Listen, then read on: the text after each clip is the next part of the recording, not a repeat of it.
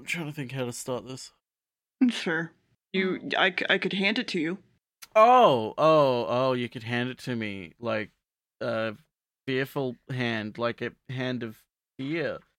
Like the episode that we watched that's number 87 in episode lineup of Doctor Who. I thought it was the hand of pain. Yeah, you could. Oh, no, that's my hands. My hands are painful. They hurt. Especially after we sync clap, they hurt. Yeah. But what happens in the episode, dear? The episode of 87, The Hand of Fear. So it starts off strong. We get yelled about Eldrad at. We're yelled at about Eldrad, and it's in space and something about a snowy planet, and they're super frozen on the inside from what it looks like, and the radio guy even died frozen death. So this thing answers the radio and goes, hey, the ship is still flying through space. By the way, it's a bomb. Also, this entire area is getting fucked up, so it'll be out of our range at one point or another, and we're not going to be able to control it, so that sucks. But there's a 1 in like 3 trillion chance that the dude will be 3 trillion chance that the dude will survive if bombed, but they got to do it or they're going to lose control. So we do it, and then there's some spinny space PNGs, my favorite. Meanwhile, in a quarry, of course, they're bombing some stuff, and then the TARDIS shweeps in at the last second. Sarah's here, they're kind of looking around, they're like, where are we? Looks like a quarry. Well, I know it's a quarry, I've seen a quarry. And I'm like, hee hee. And then they see a man going, oh God, please run. And Sarah's like, oh God, I understand. And they run and a wall explodes. But Sarah is buried alive and probably dead. Cut to Sarah being okay, actually, next to a hand, which she grabs and screams at. And then they pull Sarah out and she's fainted and then taken away in an ambulance. So off to a hospital, but everything's okay. So let's go check on Sarah. She's okay, but her arm won't let go of something? That's weird. Stress, probably. As well as someone is checking out that hand thing, but only the doctor is like, Sarah wakes up and we see her that she's holding a ring that's really blue and flashy. So now the doctor is using an electron microscope to figure something out that he doesn't even know what he's looking for, but it's fine. Sarah then sneaks out of her room, finds the hand again, takes it with her, talks about Eldrad, and uses the ring to Moida, the guy that was checking the hand out, and runs. Doctor goes back to the quarry, looks around for a bit. The one dude isn't actually dead. He woke up an hour later, around the exact time the doctor came back to the hospital, but when the dude meets back with the doctor, he's kind of acting weird. Then they look back at the electrons, and it's changed. It's gotten all weird because it's absorbing radiation. Sarah has walked her way to the nearest nuclear power plant. And the doctor also hitches a car to the same power plant. But Sarah is like really nuclear. Fucking deep inside the nuclear power plant. And they find a knocked out guard and start running like hell before some guards stop the doctor with guns. Sarah is now even deeper in the radiation, opens the door to the opened up radiation area, and opens the box, which gives the hand enough power to regenerate and wiggle. So, Sarah's dead, obviously. Wiggly, wiggly, wiggly, wiggly, wiggly, wiggly. Yeah. Wiggly, wiggly, wiggly, wiggly. And Sarah's dead, and that's the end of the episode. Goodbye. Mm-hmm. So, as we kind of established a few episodes ago, this was meant to be the season 13 finale, but Robert Holmes was not happy with the script, and it needed extensive rewrites, so they went back to the drawing board with it, and instead the Seeds of Doom was commissioned. Certain elements from, like, the original script for this is kind of completely different, like, in so many ways. One small way was that the nuclear power station was meant to be the Newton power complex from the Claws of Axos, if you remember that episode.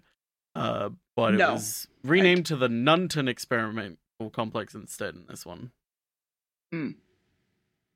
Yeah, for those that don't remember, the Claws of Axos was the episode of the third Doctor's era where golden people that live in a giant rubber chicken spaceship are actually vampires that want to steal nutrients from the earth, and the Master helps them.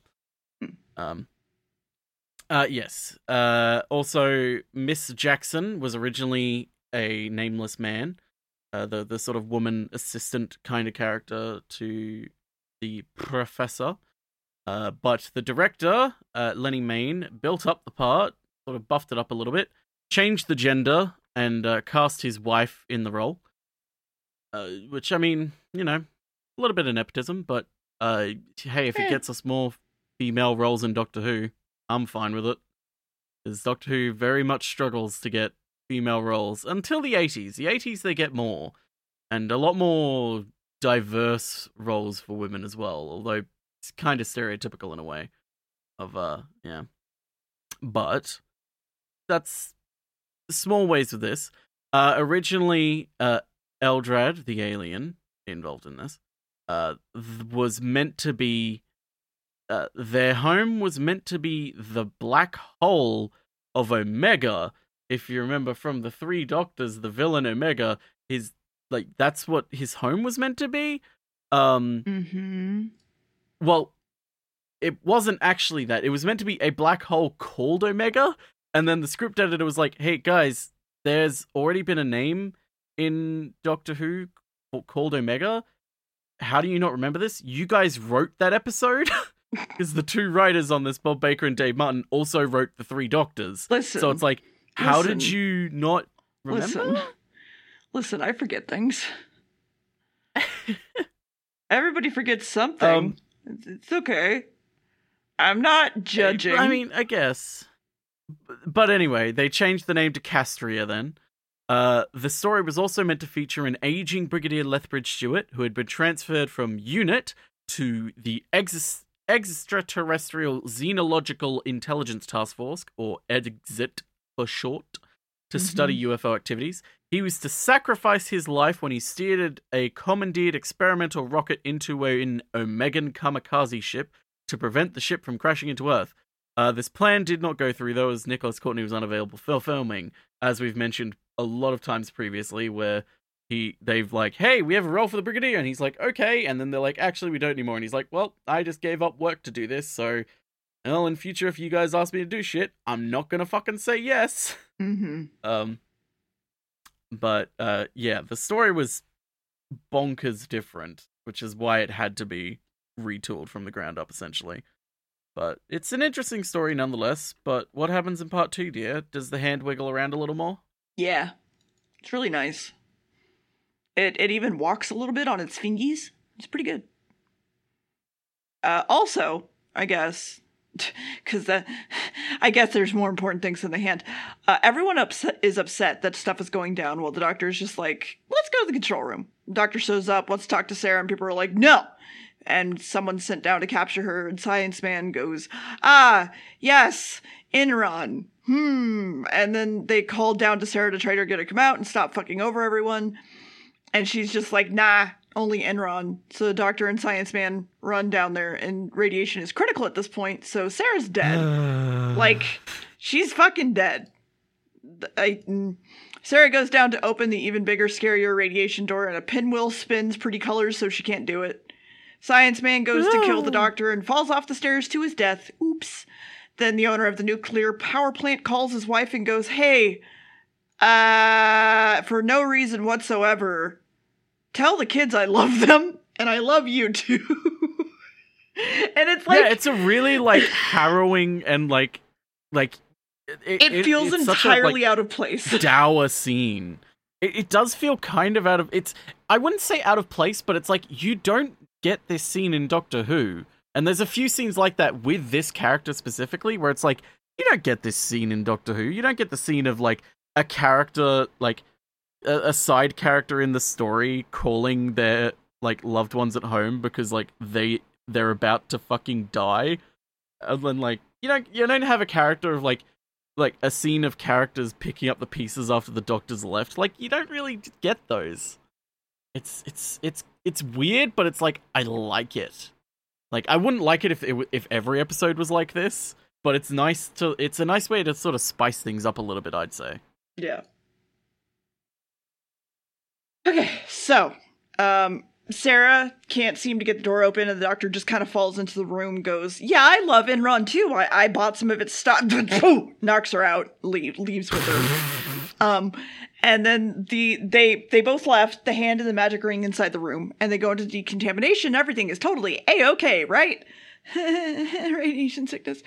Sarah's having fucking nightmares on the table, then wakes up very confused.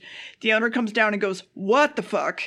But for whatever reason, Sarah apparently isn't radioactive at all, which is weird.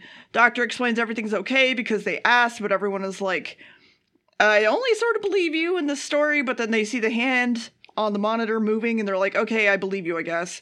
And they send a man down there to grab the hand and put it in a box, and the idiot picks the ring up, therefore being brainwashed. He kind of looks like Matthew McConaughey. Like a stunt double for Matthew McConaughey, honestly. Sarah is asked to... stunt double, that's the best way of describing it. Mm-hmm. Sarah is asked to concentrate and goes into a fucking trance, but she's asked about Elron and Enron, and she just keeps talking... L. Ron Hubbard. Yeah. She keeps talking about Enron and its stocks, and down in the reactor, McConaughey is being evil. Sarah is basically unhypnotized, and she and the doctor head back up to the control center. They easily catch on to the fact that the ring brainwashes people to fucking hell, and security calls up and says that the hand is knocking on the door. That's not great. McConaughey is also asked about the hand knocking on the door, kills the security guard to get the hand, and then the doctor goes down, realizes what happens, goes after McConaughey and the hand. Too bad McConaughey has a key to the giant radiation safe, so they call for a full evacuation, but it blows up in the control room. Everything blows up in the control room when the door is opened, and basically everybody's probably gonna die because that's a lot of radiation. If you ever seen Chernobyl, watch it. It's pretty good. Yeah, there you go. It is. The event, not the show. Well, yeah, no shit. Just go straight. If you haven't watched live footage of the Chernobyl nuclear power plant exploding, you should. It's fantastic. You should. I mean, honestly, just go straight so there. So many people died. Yes. Are we terrible people? I don't know. Oh, fuck. Oh, God. Actually watch the show, though. It's really good. It is. Mm-hmm. But it's like one of the few things that we agree on show and media-wise. Oh, there's a lot that we agree on. We just tend to not... The thing is, we tend to not have... we tend to not talk about the things that we agree on because we don't need to, because we agree on it already. It's like, well, we both know we already like this thing. Yeah. So it's like, well, that's it. But speaking of Chernobyl, here's something that's completely not related to Chernobyl.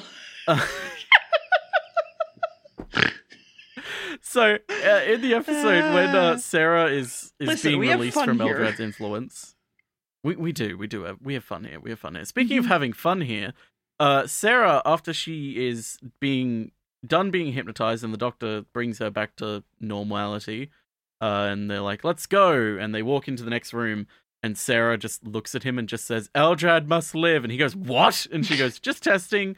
That's actually not in the script. That was Elizabeth Sladen pranking Tom Baker and trying to get him to break character and laugh on set. But it seemed so in character for Sarah to do it that the director just kept it in the episode. Amazing. Which I mean, it does fit. You kind of don't notice that it's not in the script. Other than that, also in other versions of the script, a key character, Lieutenant Hawker, was meant to be replaced by Harry Sullivan. He was meant to come back again, along with the Hand. A Omegan spaceship, also referred to as the Monolith, was now discovered at the start of episode 1 and became central to the storyline, which is, kind of what happens in this one. A hand is discovered, so that got kept. Serving as the location for the adventure's climax, the separate factions of Omegans were excised. Baker and Martin, the writers, also introduced a new supporting character in the form of a Time Lord named Drax, an untrustworthy Gallifreyan mechanic who wants to steal the TARDIS. Drax was conceived as a possible reoccurring character, a la the Master in a sense. But he wasn't in the script at all. in the surviving script, that is. Speaking of what wasn't in the script, at one point, I don't think you noticed it, dear. There is a point where a fly is seen walking across the professor's brow in a scene. No, I did not notice when he's that. on the telephone. That fly then flies away, and in an outtake, it flies right into Elizabeth Sladen's mouth, and she swallowed it on accident. Amazing. Which, I mean, come on. Robert Holmes also suggested that the writers use a lot of crawling hand films as inspiration to sort of, figure out what a crawling hand would do, and also figure out like the mechanics of it. But yes, that's all for now. I'll save some more for later because there's a lot to talk about, but I don't want to spoil anything in the episode, even though I've spoiled a lot of things in the episode. What happens in part 3, dear? So everything seems to be okay, so they just kind of shut the door. But there's no radiation in here, and that's weird, and everything's normal. The nuclear explosion apparently happened, but it was absorbed by the hand. And McConaughey is dead. But the hand's okay. Oh. There's some ridiculous noise coming from the inner safe, and now there's a nuclear strike incoming to the spot, because, if it absorbs nuclear radiation, just nuke it. It's fine. But also the door to the safe is now being melted, so that's not good. Too bad a fucking nuke is gonna go to do nothing and give it more fucking power. And the Doctor really just wants to watch it, so he stays where he is to watch the nuke, but the missiles do nothing. And now there's a voice in the safe, as well as a lot of dry ice. Enron is alive and well, and no longer bankrupt. And they've taken form of a human, so it's time to destroy them, right? And everybody on Earth. Yep. And the Doctor and Sarah walk back to the plant to get shit done. Oh, look! The door's wide open, so it's safe. That can't be good. Then Enron confronts them, says, hey, I absorbed those bombs. Why are you not from Earth? And apparently Enron was betrayed and obliterated. It's been like 150 million years. But she knows about Time Lords and mind wiggles the Doctor so hard that he falls over. And apparently Castria was given full life and shit because of Enron, and then war started, fucked up shit, and then Enron also thinks someone else is here, and they go, nah, it's just us.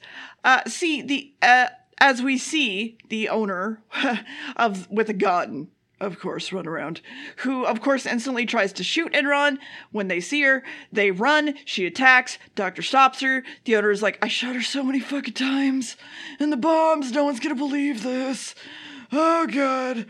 And Sarah doesn't understand why they're helping Enron when they get into the TARDIS, because apparently nothing can be attacked. Nothing can attack. You can't use guns in the TARDIS, apparently.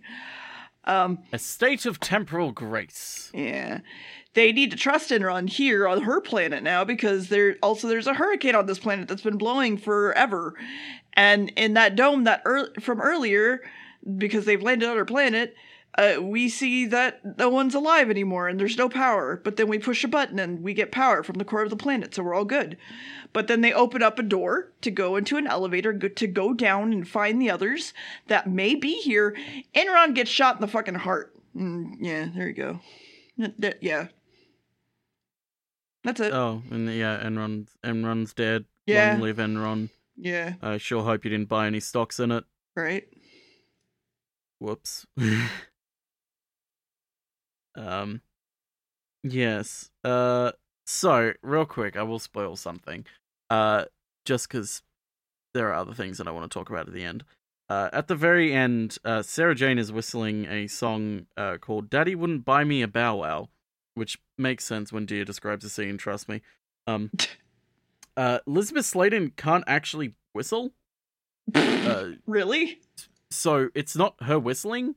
Well, at the time she couldn't whistle. So it's not actually her whistling, it's the director whistling for her. And when you know that, if you go back and watch the scene, it seems pretty obvious, because like you look at it and it's like, that's like the movement of her mouth does not match the whistling, so it's like, oh, okay, yeah, I can see it now. But I find that weird. it also has a fun lead in to the Sarah Jane spin-off show that happened in the 80s, which the what? We will actually do an episode on one day. They made a pilot. It did not succeed. Uh-huh. And it is the most 80s thing ever.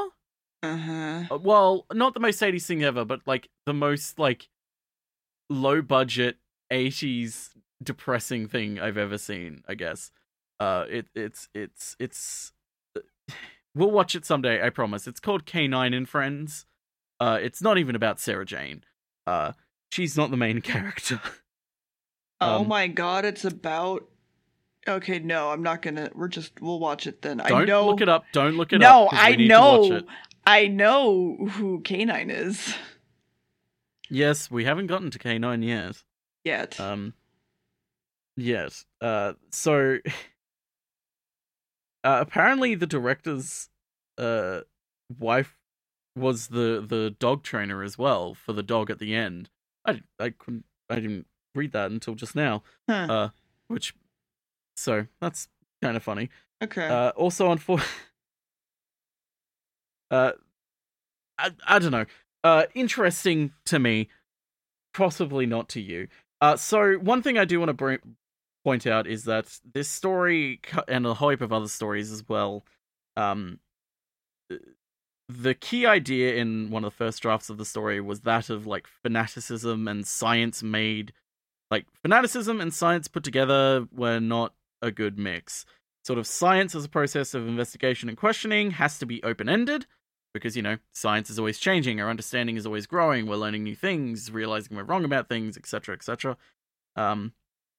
Technology as a problem-solving and user-defined targeting of research limits its own scope. So it's like science is meant to be open-ended and meant to change and be fluid, whereas technology as a solution is meant to be rigid and not change. So they are a bit at ends at times. So it leads to characters like mad scientist characters from this period in the show's history, like the ones in The Android Invasion and a few upcoming in a few episodes. They feature, especially from this era, like 7 out of 9 stories feature villains who are either scientists or patrons of the sciences, and are in fact fanatical technocrats. So think back to like the Brain of Morbius. You have I forgot what you called him, the scientist in that one, where he's a scientist, but he's also like a religious fanatic, cult fanatic. Mm-hmm. You have the Android Invasion, where it's like... Wait, the Brain of Morbius was Frankenstein and Igor. Frankenstein, yeah. Yes, but the character specifically was like, he wasn't just, he wanted to create a man. Actually, his name is Monster. Cult leader. Sorry, that's right. It's Monsters Frankenstein's monster. Yes. But yeah, you'll have an upcoming mad scientist who's essentially like, he is just mad with power and just an evil person who just experiments on people, etc. A lot of technocrats. It's impossible to be a quote true scientist and be as narrowly obsessive as these loons are in the stories. The Doctor frequently engages them in arguments about morals, ethics, and responsibilities. And yet the nut jobs seem to be the ones with all the impressive achievements. In post-war Britain, the harnessing of technology by big business and government was seen to be creating a new form of Mandarin science, incomprehensible to most and beyond the kind of scrutiny that was applied to other forms of spending. Like if you think back to an episode like The Time Monster, if you remember that one, Third Doctor episode where there is a time experiment going on, and the minute I'll say this, you'll remember what episode it is, dear, where there is a creature that's like a time creature, and it looks like a person flapping around like a chicken in a white costume. Yes. Yeah. So that one, in that Tom Tit, it's called, they talk about like budget cuts and being audited because, the sciences are being cut, that sort of thing. Sort of all those little autocratic science maniacs in that season, especially, where it's like, basically a crazy scientist has just been given a shit ton of money because they might be able to make a weapon out of it or something like that. They're working for the government. Under Philip Hinchcliffe, we see an extreme version of this with the control of entire worlds handed over to egomaniacal would-be messiahs. Eldrad's big achievements are to reconfigure the bodies of his people to suit their new lives, to construct an impenetrable shield, and then remove it when things don't go his own way, to lead a tight band of followers away into bunkers, and to attack anything not racially right. Remind you of anyone? It's Davros and Hitler. It's a Hitler, no! A child. A child. It's a technocratical fascist, essentially. Yet we must remember the Time Lords upcoming, we get more about the Time Lords in a few episodes' time, turn out to have basically the same thing done by them, by one of their sort of sainted creators, Rassilon. There is a theme emerging amongst things here, and anyone offering, quote, the answer to it in their worlds should be held accountable to the people, even in dire circumstances. The process for playing for high stakes extends to the Ark, like the Ark in space with the bugs that converted people, which is a story that might have been seen as drawing on British folk memory of wartime evacuations, when everyone felt their lives were in the hands of higher powers, where it's like these people had to just trust the government and the companies that like they would be fine in sort of cold storage like this. Because it's like, everyone's in trouble, you just kind of have to trust it, and there's nothing else you can do, you just kind of have to. But yeah, it's an interesting story, and it does shed a bit of a light on what Philip Hinchcliffe likes to focus more on in his era, because we have like Barry Letts and Terrence Dicks, they focus more on societal problems, whereas Philip Hinchcliffe focuses more on either very specific societal things, like governments handing money to technocrats, essentially, or more people themselves, like more the morals between two people of like, hey, you can't kill people to save one person, that's immoral.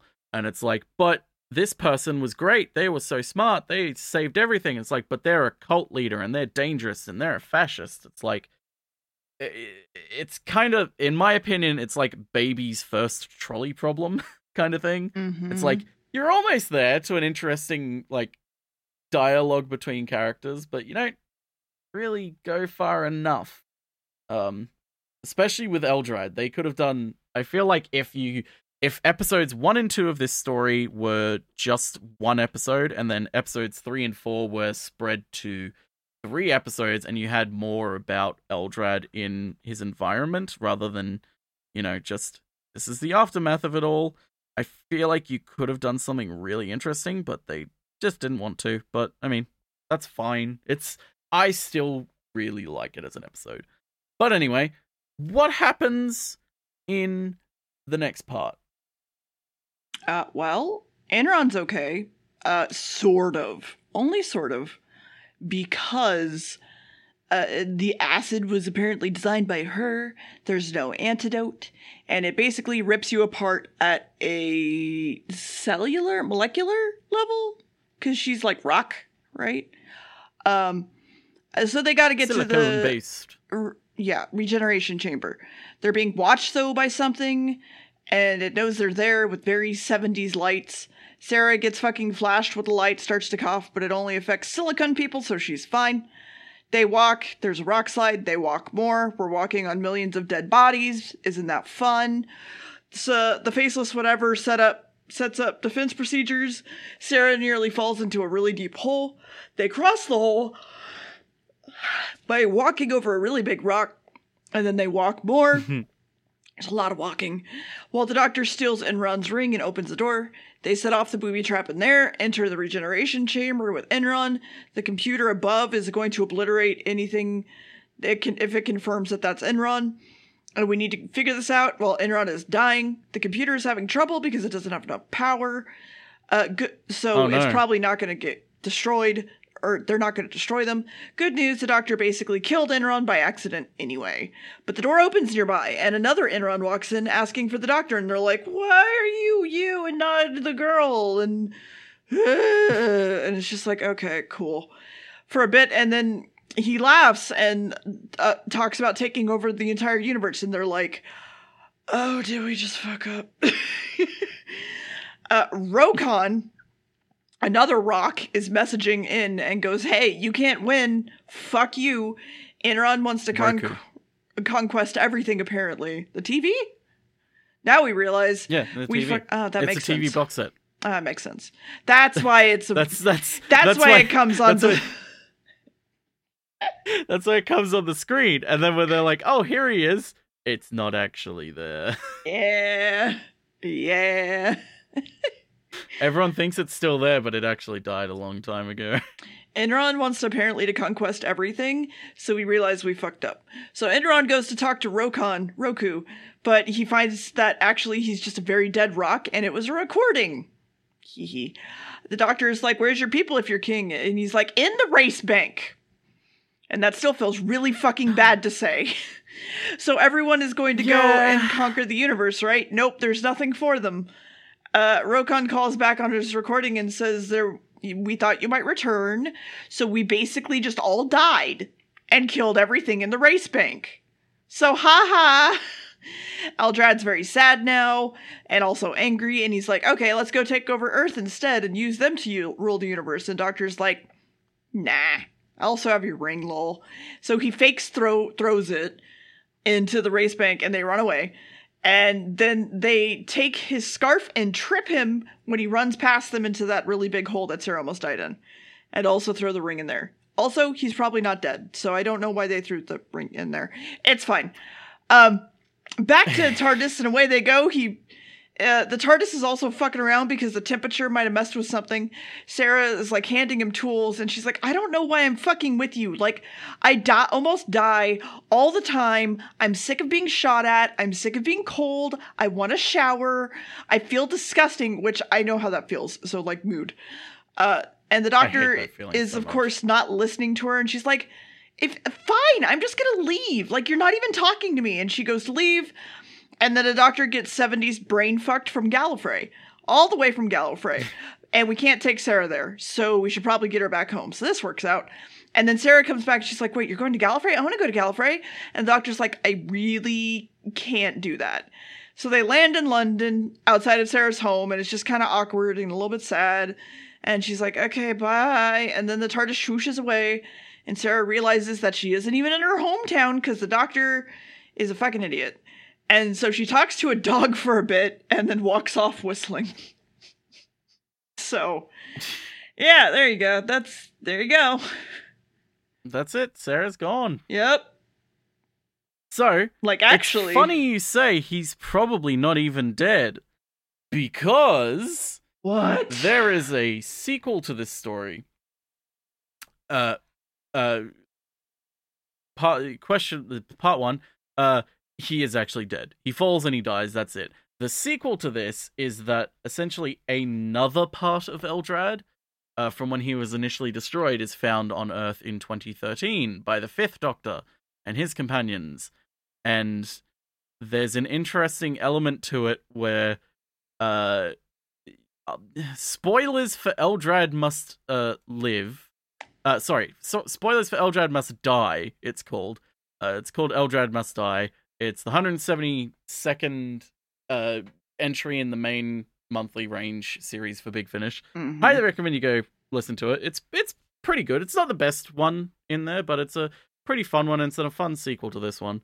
The kind of elements of that is that it's not just Eldrad. There's actually another member of his species, and they have like a back and forth where it's like people are being hypnotized in the same way of like either they're saying Eldrad must live or Eldrad must die, because this one has been tasked with like tracking down all of the pieces of Eldrad and destroying them so Eldrad can't come back. And it's like you have moments where like two people who are hypnotized are like, Eldrad must live, no, Eldrad must die, and they're like hypnotized, like wrestling each other to get pieces. It's fucking ridiculous. But at the end, Eldrad essentially comes back again and is like, hey, Doctor, you have a time machine.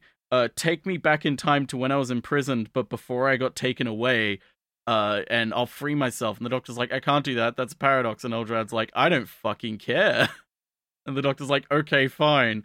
And so he takes him back to when he's imprisoned on his own planet. And he frees the young Eldrad and is like, now we can conquer everything together. We can change the future. And the young Eldrad is like, who the fuck are you? Fuck you. If I turn into a weak thing like you, fuck you. And kills the older Eldrad. Oh, well. And it's like, why would you? What the fuck? And the Doctor's like, why did you just do that? You are such an idiot. It's great. I love it. But yes, The Hand of Fear, a pretty fun episode. Lots to it. A lot of things cut. This is one of those episodes where the episode was completely rewritten, but A, I kind of agree with the rewrites, and B, I feel like the rewrites didn't ruin the story, because there are a few other episodes where, like, the rewrites just make the episode fucking boring. Or, like, it's just an absolute mess. This one, it's not... It's kind of noticeable in some areas where it's like, this is just a rewrite, but for the most part, it's fine. The freeze frame at the very end of part 4 was a request from Elizabeth Sladen. She asked for just a freeze frame instead of, having it just fade as she walked away. And she considered it like her little leaving present from the show that they would give her, and the director was happy to give it to her. But yeah, this is the end of Sarah Jane. Technically, Sarah is, in terms of seasons, Elizabeth Sladen was the longest serving companion of any Doctor. She appeared in over 3 seasons and surpassed Katie Manning as Jo Grant. But in terms of years on the show, an upcoming companion holds the record for playing the character for just under 3 years. But in terms of actual episodes that they're in, Fraser Hines as Jamie holds the record for the longest serving companion in terms of episodes. So it's like that Pokemon question where it's like, what was the first Pokemon? Yeah. And there's like 4 different answers and they're all correct. It's like, who's the longest serving companion? It's like, there's like 3 different answers and they're all correct. Mm-hmm. But yes, longest serving companion, some would say the most favorite companion of those. This is very much the era that people think of the most of Doctor Who. Just the Doctor and Sarah. There are some more people who would remember the next sort of companion and era and after as well. And then we hit the 80s, which is my fucking jam. But it is the end of an era now. We have Sarah is gone. Love her, but also I kind of, as much as I love the relationship between the two, I do think it was about time for them to shake things up a bit. Sarah is gone. Now we have Hera. What do you think the name of the next character is? The next companion? I'm curious what you think the name is. I'm not going to tell you what it is. I'm just curious. Like, spitball with me. Give me 3 names you think it might be. I'm going to say based on what I had to draw for the outfit, I can't name it because it's not English nor Earthian. It is English. Mm-hmm. And it's a name that you know. I know you know this name. Not as in, like, you know the name of the character, but this is a name that other characters and people have had, and I know that you know this. Elizabeth. No. You get 2 more choices. 2 more chances. Tara Strong. No. 1 more. Diva. I hate that you're actually kind of close with that one. No, go ahead. But no, I'm not telling you what it is. I told you, I'm not going to tell you what it is. You have to. You'll figure it out when we get to that character. So, Hand of Fear, What do you think, dear? Oh, that rhymed. I'm a poet, but I did know it. Shut the fuck up, you fucking big-footed freak. 5. It was not bad. There are parts that I was just like, yeah, okay. The fact that, like, there's actually some massive envy energy from Enron that I'm just kind of like, huh. That's not terrible. There's a lot of aspects to Eldrad that I really like. The whole, like, Enron? Eldrad is just a woman, Enron, whatever you want to call them, is just a woman because they base themselves off the first creature that they found, which was Sarah, and then it's like they just changed to be a main again, and like Enron doesn't comment on it other than explaining it to the Doctor and Sarah, who obviously, 70s mentality are like, I think the one line in it where it's like, this is, you could construe this as like a little bit. It was Sarah just being say, like, when did she turn into he? And I'm just like, Yeah. Sarah just like looks at Enron and goes, she's a he? Yeah. And like, that's it. And then Enron explains it. And it's like, it's not the best, but I mean, it's also not could be like, worse. Oh my god, she was a he all along. Oh my god, this is so disgusting. God, like, it's not as bad as it could have been. Yeah.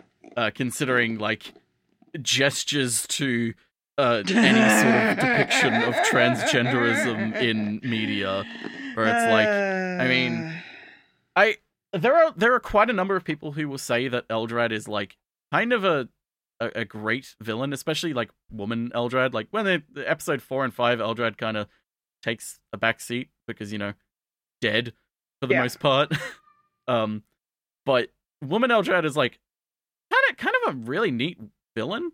And is like, I actually wouldn't mind if they kind of brought Eldrad back in the new series in some sort of way, because it's like, she is absolutely a girl boss. They could turn her into a girl boss in the best kind of way, and the worst kind of way, which they probably would, but in the best kind of way as well. And I would love that. Yeah, I would absolutely love, like we're talking like 70s style, Poison Ivy style villain, where it's like the villain's not wrong, she's just evil about how she's going about it. Yeah, where it's like, how Poison Ivy nowadays is like, she's not really evil, she just is kind of extreme with her actions. Yeah. Where it's like men are really shitty and she just like punishes them in a sense. Like, environmentalism and feminism. Exactly. And it's like with Poison Ivy, it's very extreme, but it's like with Eldrad, you could do something neat there too. And I mean, you could lean heavily into #girlboss, but also you could do it in an actual fun way or an actual good way instead of just, Yeah, so anyway. She's a woman, that means it's empowering. Yeah. But anyway, that's Hand of Fear. It's a neat story. Honestly, probably a good example of Elizabeth Sladen and Tom Baker's relationship together as companion and doctor, as well as the side characters are pretty strong. But other than that, Hand of Fear, Sarah's gone. Bye-bye, Sarah. Bye, Sarah. Next up, Dear, the next episode. There are 3 words. The first word is the. Which word do you want to guess? The second word or the third word? Whichever one I might actually know. Do you want to guess the noun or the adjective, I guess? You'll know both words. Noun. You don't know? You want to guess the noun? Okay, so it's the deadly blank.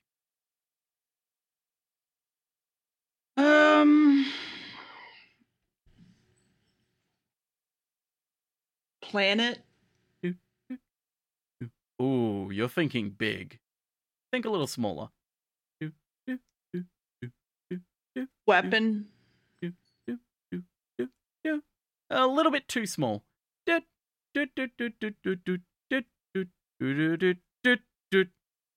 Person? Oh, so close. You got it right with the scale, but it's not the Deadly Person, because that's an awful title. It's the Deadly Assassin. I would not have ever have gotten that, but it's fine.